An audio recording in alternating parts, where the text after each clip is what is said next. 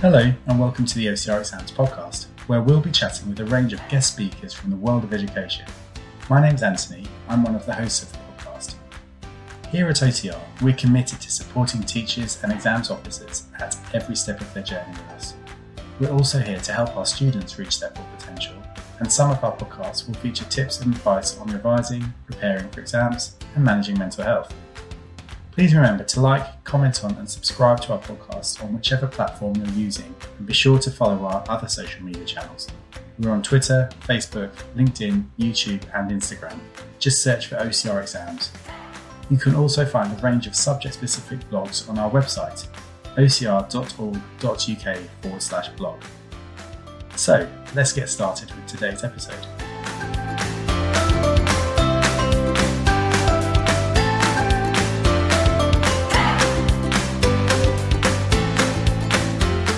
Hi everyone, and welcome to this episode of the OCR podcast. My name is Sarah Millington and I'm the Subject Advisor for Health and Social Care and Child Development here at OCR. So a big welcome back to Emma Winstanley, the SENCO and Deputy Designated Safeguarding Lead and the Personal Social Health and Economic Coordinator, and Dr Nicholas Grigsby, so Senior Deputy Head at Stonyhurst College in Lancashire. So hi Emma and Nicholas, and thanks for coming back and joining us. Hi Sarah, great to be with you. Yeah, thank you for coming back. So we recently published our SEND podcast part 1, where we chatted to our guests about different types of SEN, what is an EHCP, and how parents can best communicate with schools.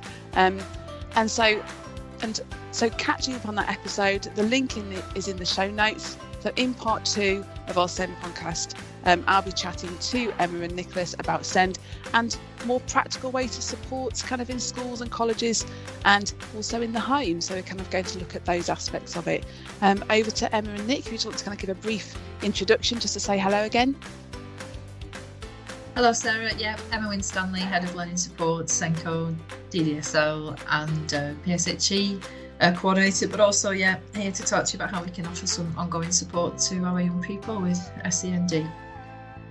Hi, my name's Dr Nick Grigsby. I'm the Senior Deputy Head at the Stonyhurst College, but I also work as part of the safeguarding team, and I try and draw together all the multidisciplinary teams, including SEND, who I really enjoy working with in the school.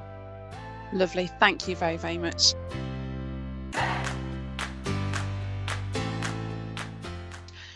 Okay, so one thing that kind of is an aspect and kind of we talked about in kind of part 1 is about kind of how teachers and how kind of they can get support. And as a teacher, it can be quite overwhelming. So kind of with big groups and more needs in the classroom. So how can centres support their staff with regards to their well-being? I think it's kind of quite important kind of moving forward. So how can centres support them?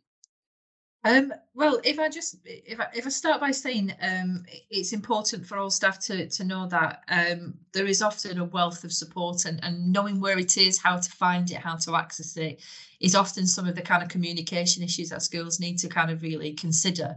And I say this as a busy teacher as well. I mean, it's so crucial. I was the first steps is to have the accurate information around the children that you've got sat in front of you. So working very closely with your data managers to make sure that there are programs and management systems that contain accurate data on achievements, prior achievements and targets is something really helpful for heads of department to kind of introduce to new staff.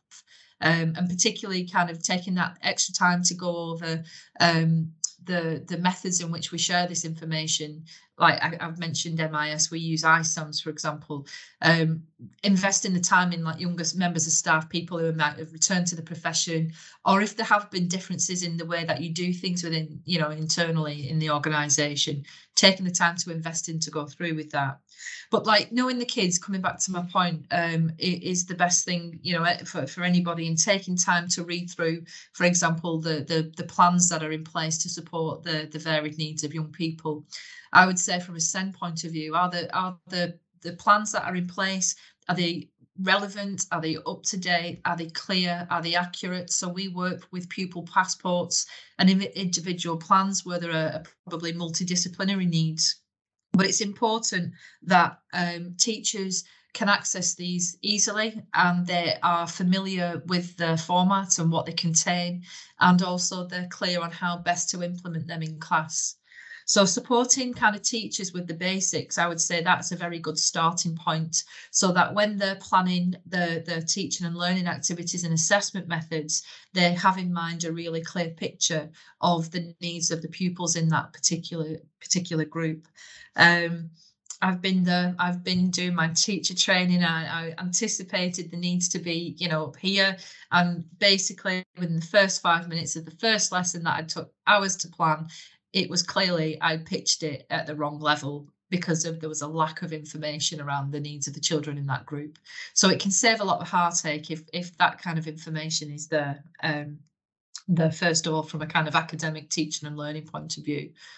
Now, Dr. Briggs, I don't know if you want to say anything about how we support the wider needs of children, mental health and other perhaps pastoral needs. Yeah, before I do that, I think Sarah has, pulled out a really interesting question there, which we touched on in some of the sort of threads in the first cast in this pair of two on this particular topic.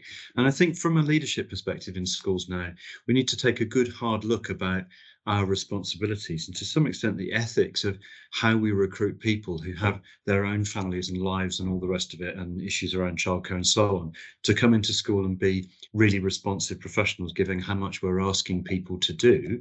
And let's face it, with understanding individual children's needs, particularly, which are often the more pronounced children within the classroom, can be really, really challenging these days as well as to where you find sufficient quality time.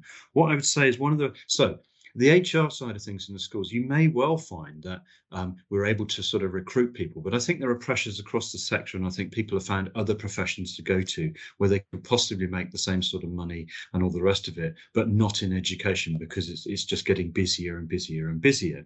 But if you do recruit people, I think that leadership teams in schools have got a greater responsibility to be less breathless in supporting teachers that you've got, because they come to the profession and the vocation because they really want to do right for kids.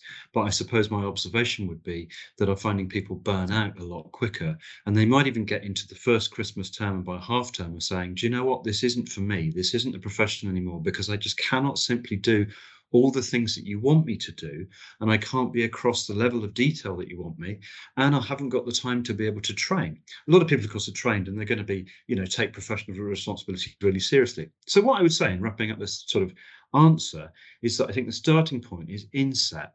And at the very year, the first thing you do in education is you tend to get people in for 1 or 2 or 3 days of inset.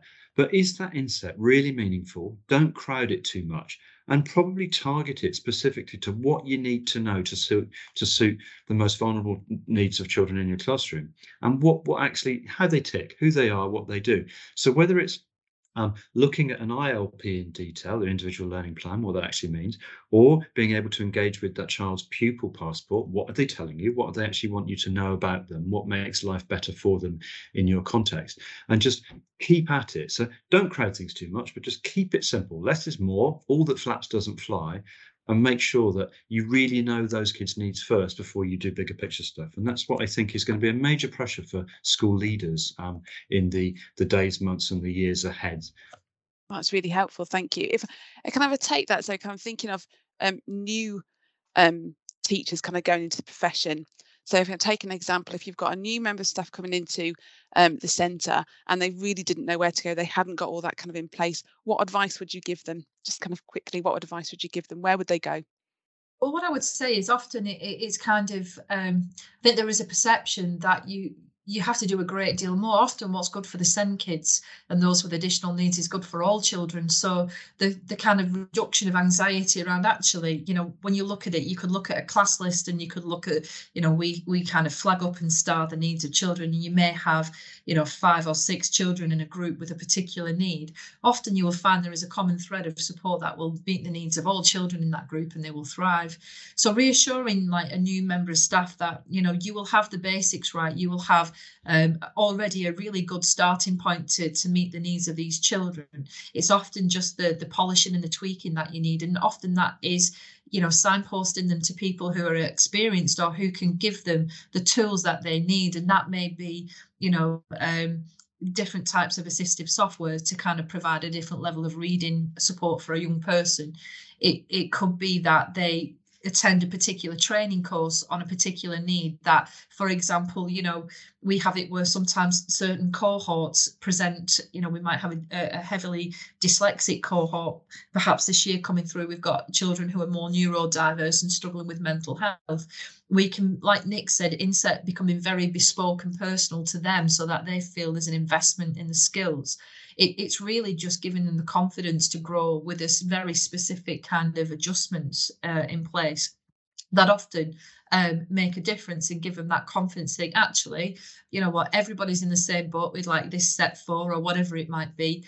And another thing, again, is signpost them to other people who are dealing with the same issues. So I often have like working groups with certain groups of teachers who are teaching a set that might present perhaps with challenging behaviour.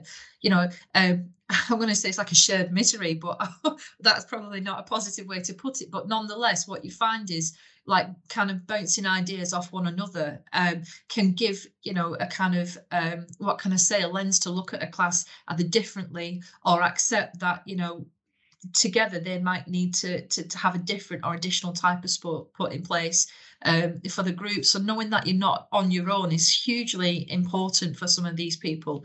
But again, I mean, Nick's the same, a very much open door policy and breaking down that hierarchical kind of perception of things have to escalate before we get to specific support. I mean, we have an open door policy where, any members of staff can drop in with parents can come in and see us so that low level issues don't become major issues.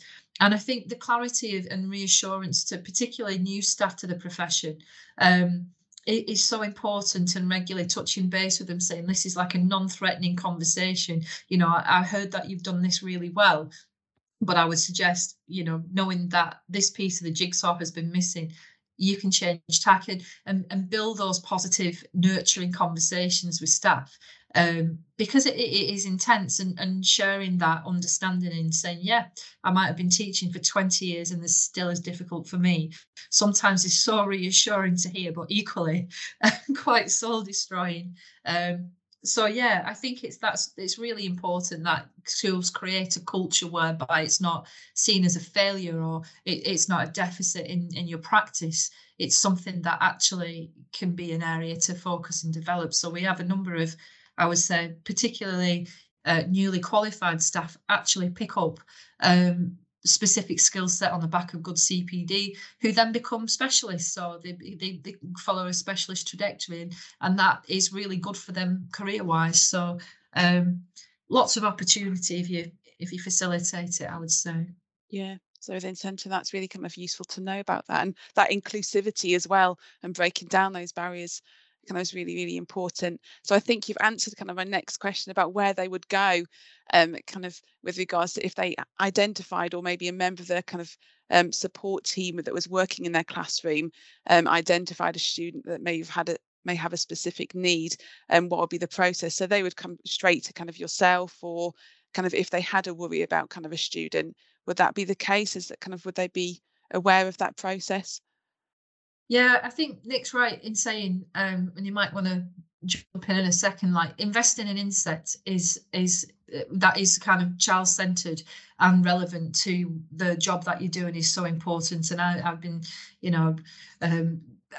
what can I say? There's times when I think actually it would have been helpful to know this, and I've been told that.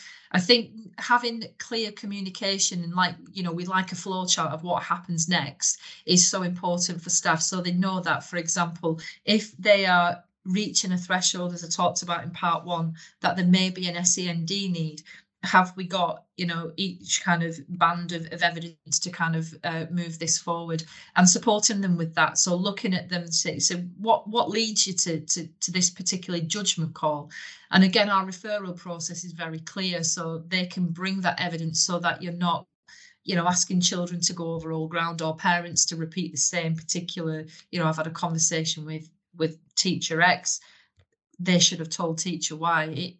All around communication. Sorry, Nick, you want to jump in? Not at all. I was just going to say, to sort of pull this back to the notion of inset, and as you say, what do we actually do for a teacher, maybe a younger teacher, or somebody who's come into the profession from a different career and a different things? If they're still on your ship, basically after inset, they haven't decided to fall overboard after what inset's done to them, and let's face it, that can happen sometimes. Is that when the ship actually sets sail into the Christmas term, and let's say, I don't know, let's look at it as now. We're mid-November, putting a timestamp on this. It's dark, it's miserable, it's wet, the teachers are pretty fed up and tired, and actually the kids are tired, and Emma's right. So outside of the just SEN being sort of sealed into a box, you've got, let's call it comorbidity, all the other things that are going on, and Emma mentioned it as she did in the first cast of this pair, and an earlier question about mental health issues, about more pronounced behavioural issues. So if you take the whole package of that, how can you support teachers to do that? One thing I would say is that it's really, really crucial, beyond outside of the classroom time, and probably very little free time out of the timetable for a teacher, and beyond the times when they're being directed to go to heads of department meetings or to go to an academic deputy's data-driven meetings and all that, if you have any spare time, and it's probably going to be really, really limited, is paying attention to having what I call multidisciplinary team conversations. Is that you give your SENCO, your TAs, your counsellors, if you're lucky enough to have counselling support in the school, perhaps bringing in the educational psychologist if you have those in the building or around, your PSHE coordinator, members of your safeguarding team, your assistant heads, and actually giving sufficient time during the week to have meaningful conversations that are professional, so they're pretty concise, but the time and the space to actually just take care that you know what's going on around a child, in the life of a child. We're an Ignatian school in our setting for Emma and I, and it's all about virtues being that you're discerning, you're reflective, you're truthful, you're eloquent, you're loving. And really, it's just, what it is just an eclectic toolkit to live your life so that you can do living and you can do learning best that you possibly can. But if you then say, well, that's multidisciplinary, it's just giving your staff the space to ask questions about kids and come together and to talk outside of all the data and all the other QAing that goes on and learning walks and all the rest of it. And I think it's really, really important. If you put that at the front and centre of everything you do, you're a much better school. That's lovely. Thank you for that. But I also kind of wanted to pick up on, because you've mentioned this a couple of times, a pupil passport. Is that something that's kind of just in your centre, or is that something? What is a pupil passport? Okay, yeah. So basically, each school setting will have a means to communicate the needs of children and young people. And what we tend to do is we are a true believer that most of the children's needs in our context can be met within the classroom setting. So if we equip teachers, give them the right training, show them, working with, teaching and learning support, and giving them, I would say, additional support with differentiation skills, I would say you would capture, and this is again coming to the reassurance for teachers. Skilled teachers can meet the needs of most children. So the pupil passport, basically, in our context, supports the quality first teaching kind of needs, and it captures the voice of the young person and how they perceive what kind of works for them in terms of the classroom setting. And in our case, it's in boarding, it's with the games and the co-curricular activities. And basically, it's an acknowledgement to the children that they're often the ones who bring the solutions to their own problems, and they are very good at kind of expressing very, very specifically and succinctly what doesn't work for them in the classroom. And much of the time, like Nick's just said about talking and giving people space to have conversations and develop relationships, much of the legwork around this can be resolved, and the pupil passport really just captures that opportunity for young people to say what it is that would enable them to make as best progress as possible. So where children need a more higher level or a kind of additional or different type of support, perhaps from an external agency, they will have a pupil passport that represents their voice, and that is shared with teachers, and it has an input with families, so families can join in with that. Learning plans become more specific so that the interventions are more accountable. But yeah, we are trying to develop that, and again, ownership for young people, particularly age-appropriate ownership.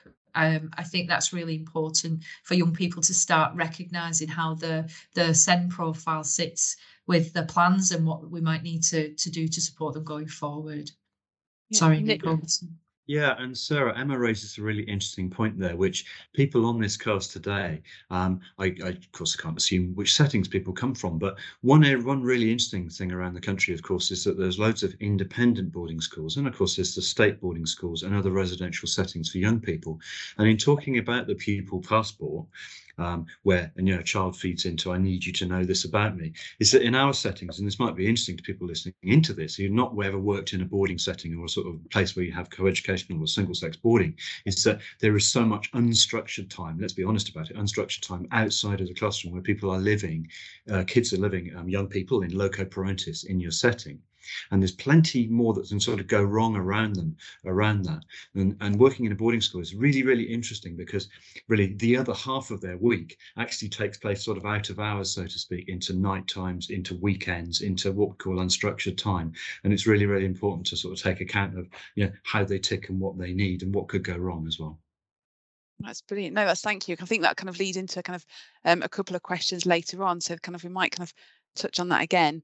I think one thing that kind of does kind of come out, so from my kind of teaching experience and kind of coming to listen to kind of centres kind of call in to OCR, is that extra support in schools is in high demand, and they're calling out for it. Sometimes a teacher will have support in the classroom. What advice would you give for making the most of that support? I know kind of when I taught, it was about kind of how do we use the help within the classroom. Would you give them any advice? How would they use that support in the classroom?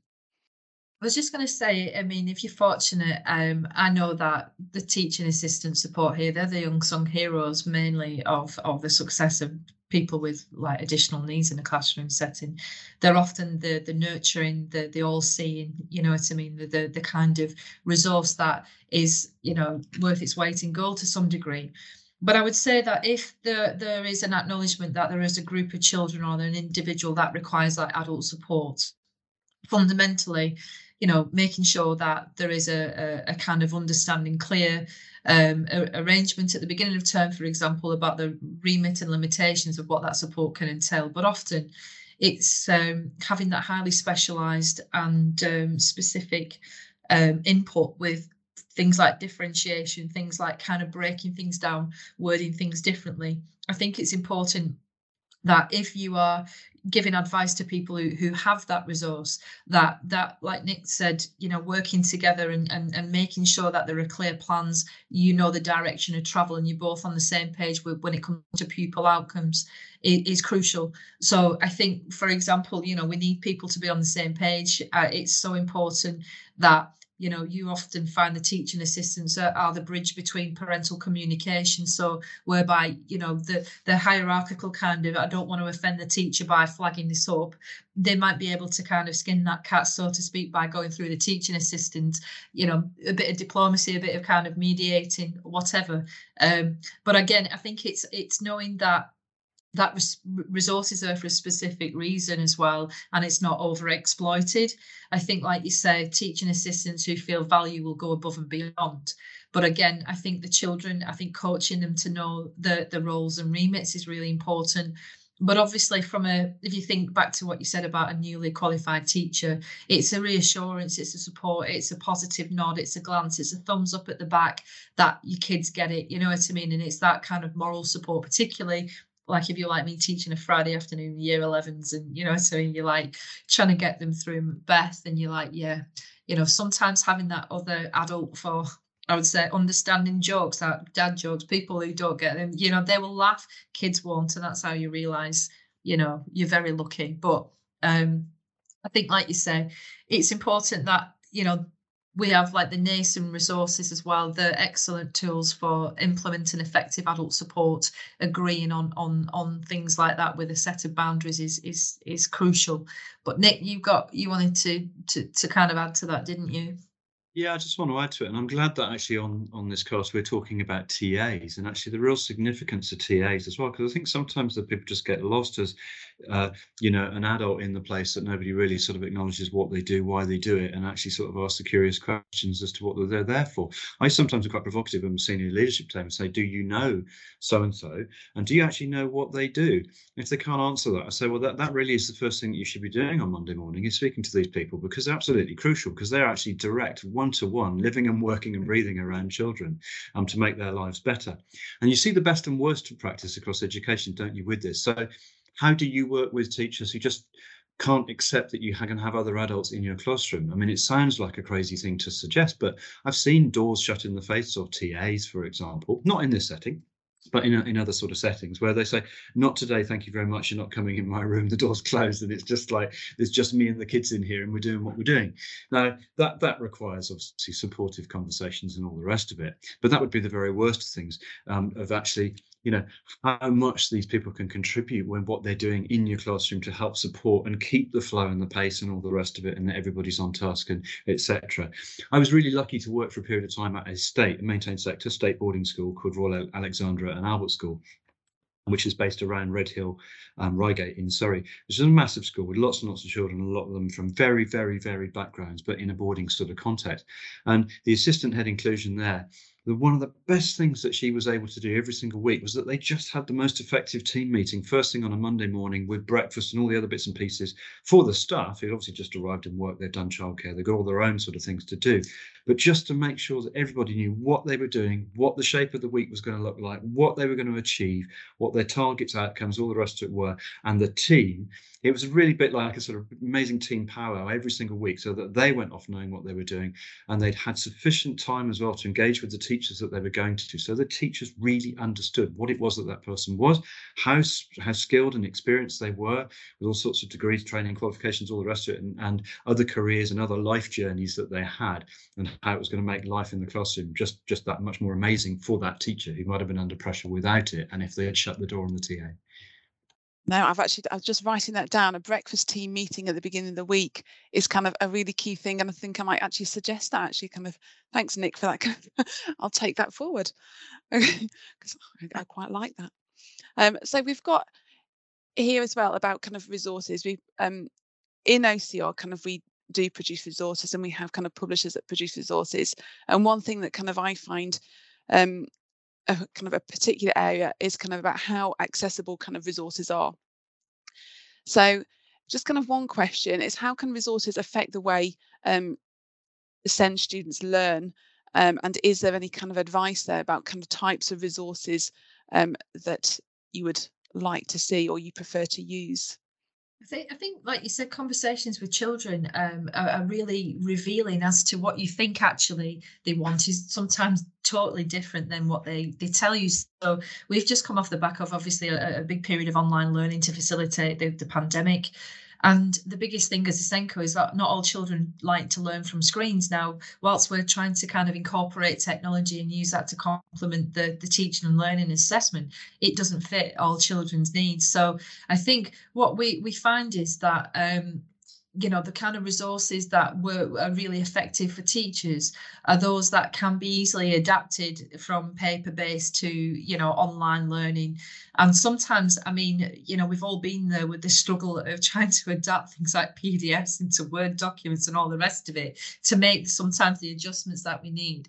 I think that agility of like assistive software for us as well as teachers is really important. And I say this with like you said, part laughing, but part like honestly, the frustrations that we've had, it is time consuming. So anything that we can do to reduce time, and I think a really helpful thing for people to do is collate banks of resources. So, for example, in PSHE, to adapt the programme for children and young people with SEND, we're likely to have a profile of children that will do that. So kind of work together to curate banks of resources that, it will save the trawl of the internet. It will save, those hours you spend selecting. So we are quite good here at using Teams and different Microsoft platforms to kind of collate these. But I would say one huge thing, and again, it's a shift in other schools, and teachers who are listening to this is, the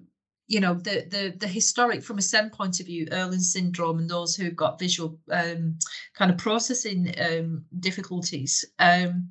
It's that you don't need to kind of buy the blue paper books. I mean, in some cases you do, but technology has kind of advanced so much. You've got the Microsoft like immersive reader functions that are so accessible. But what I find is teachers often feel that they're rushed and they can't coach the children on how to use them. So an investment of a resource and time to show children how to use that, I would say it'll kind of repay you tenfold, in the sense that, half hour going through how we can tint the screens, how we can adapt the fonts and changes.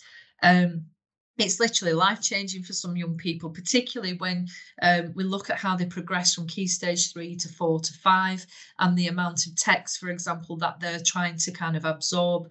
The immersive type resources and reader resources, I should say, have really come into play. And I think from a teacher point of view, it's that kind of, the support that other staff who perhaps are a little bit more techie, it's worth a 15-minute conversation over a cup of tea saying, listen, how can I get, from point A to B with this? And often you find, I've got a very supportive colleague, Andrew Henderson, who's leading on the digital kind of learning here, the ability to kind of, work this wizardry to kind of get these things to happen. It's just like that it'll save hours of sweat and tears. And I think that kind of, for teachers, being able to be signposted to people who are known to help them, to give them quality resources, or to at least show where these are, it's just so important to have. Sorry, Nick, yeah.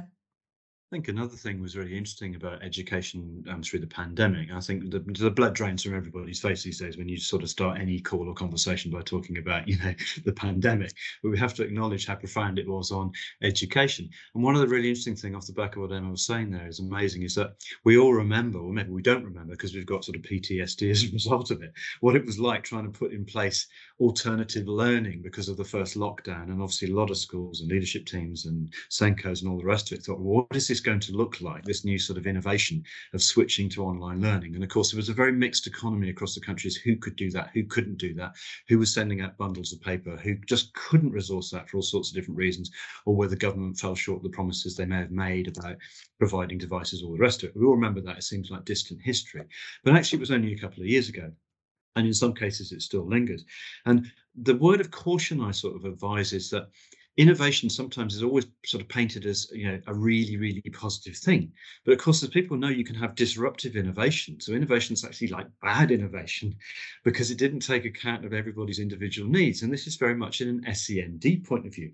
So whilst schools sort of rush to say, we're going to give everybody a device, we're going to do all our learning online, we are going paperless, yay, how sustainable are we, big ourselves up, and all the rest of it, we're going to do all our marking online, and no child is ever going to write anything down.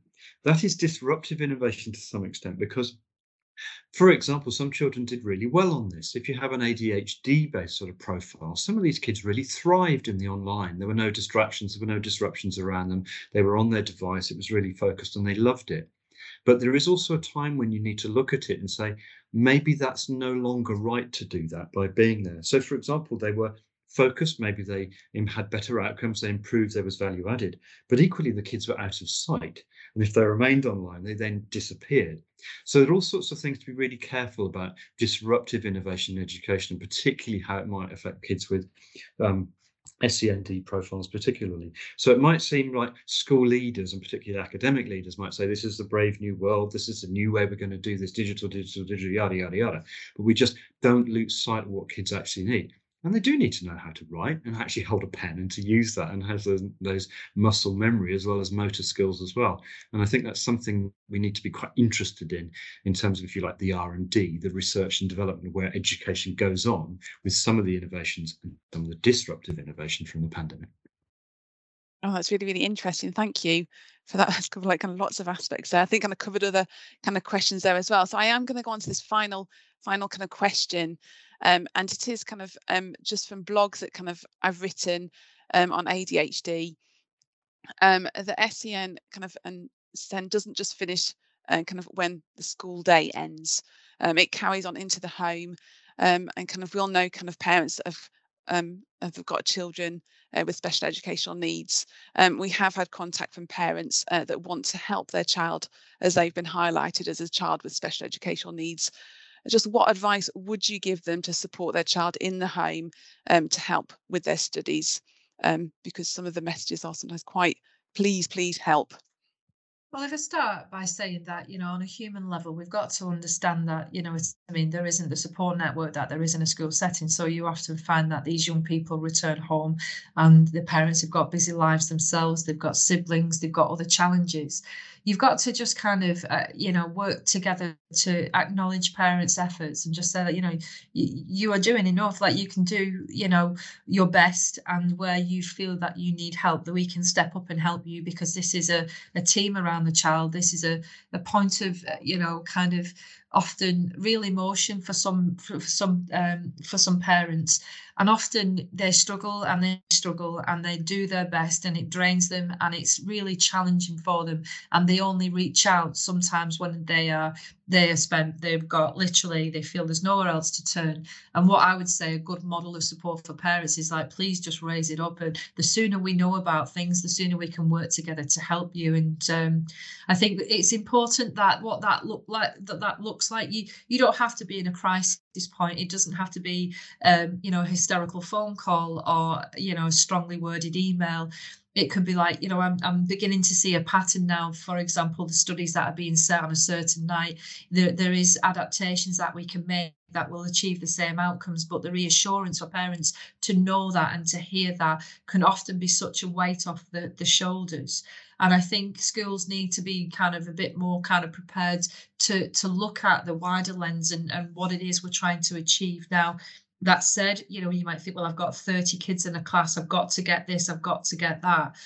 But longer term, I would say, again, it looks at making that adjustment might then have a positive effect on the person in your group. They know that you are supporting them, the parents, and this is a real team effort. And I would say that often, up here in Lancashire, we've got like the Fine newsletter, the kind of collective response for parent forums for SEN.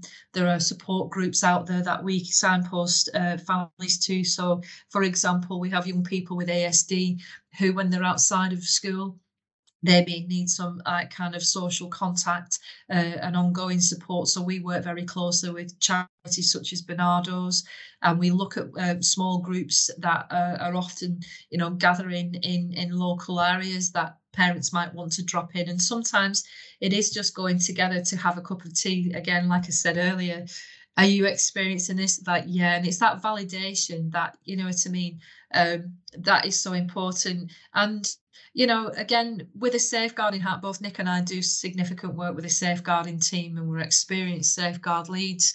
We understand that, lots of people might roll eyes about pizza for tea again tonight, chicken nuggets for tea tonight. Your kids have had something to eat. They're fine, they're safe, they're warm, and then they're in a better place to have, that conversation about perhaps missed homework or whatever it might be. But parents to pick up the pieces, sometimes like Nick and I often talk about, they're like a coil spring, some of our young people with SEND, and they hold it together and they mask and they behave in a way that they think people expect them to behave. And that toll is so significant. It does have a knock-on effect, perhaps potentially with mental health, sometimes physical health, but nonetheless, it's seeing the whole person. The parent is the one who picks up what they've got to say. And I'll be honest, again, there's nothing more unhelpful. Well, they don't behave like that for me, or I don't see that. It's like, well, I'm sorry, but I do, and this is what I'm asking you to help me with.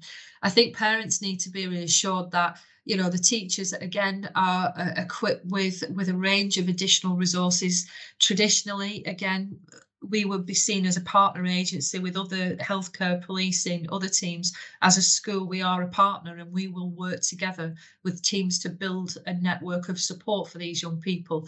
And we are probably, less threatening as as schools, but we know the children better. They spend a lot of time here. So I think kind of reassuring parents that, there's always someone here to help, no matter how small or how large the issue might be. And how we communicate that through things like newsletters, email bulletins, coffee mornings. It's having that transparency, the open communication that I think when you get to that point, particularly speaking with a SENCO hat on, that, you know what I mean, you just need that reassurance that you're not tackling this on your own. So Nick. Yeah, in my point in my career. No, I think the points you make are really, really relevant. And as you know, where I'm at in my career now, in the most recent years, the last few years, I've given a lot more thought about parenting and about being a parent and about knowing how to be a parent, or just simply not knowing how to be a parent. And I think if in schools, look, we've talked about capacity, haven't we, on this cast today, but if your teachers or your SENCO or your DSL or people in leadership have got any additional time, and they probably don't have that time to do that, I think schools increasingly need to play a proactive role in actually helping parents to parent. And to some extent, we do that here where we're able to, because I think parents are under, stress, duress, all other things, not just around things like financing, running the home, holding down jobs, multiple jobs, all that kind of stuff, but equally the nervousness about not knowing how to parent and getting it wrong with the kids when they are at home out of the structure at school. And equally parents where you have to be quite firm with them and say, actually, we think you're being really bad parents. So I'm just sorry to be dead honest with you, not being nice to you, but I'm being kind to you, and as kindly as I can, saying you're just getting it wrong, because you never say no to your child and then you reap what you sow, etc., etc. And also, but it's also being conscious that parents as well, they don't know what teen rager they've got at home, or somebody younger sometimes who lives and breathes and believes everything in the world because TikTok says so, Insta says so, Snapchat says so, or wherever else they're getting alternative truths, facts, reality, or the sense of reality. So I think it's an acknowledgement of the school that it seems to be really, really hard to be a parent these days. There isn't a manual beyond, why mummy drinks, why mummy does this, why mummy swears, that you can sort of get through it.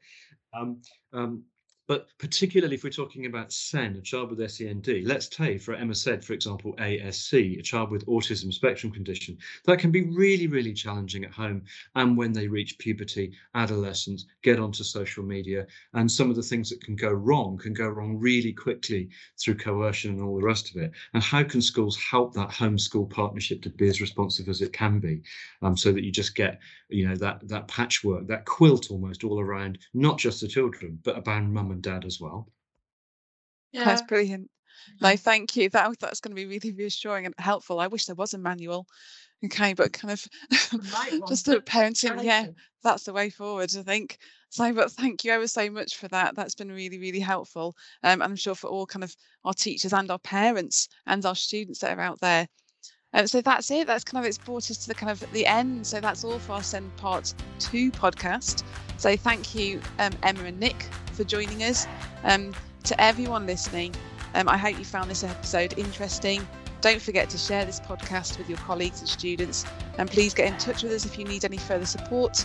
All of our contact details and social media channels can be found at ocr.org.uk/contact. Thank you very, very much.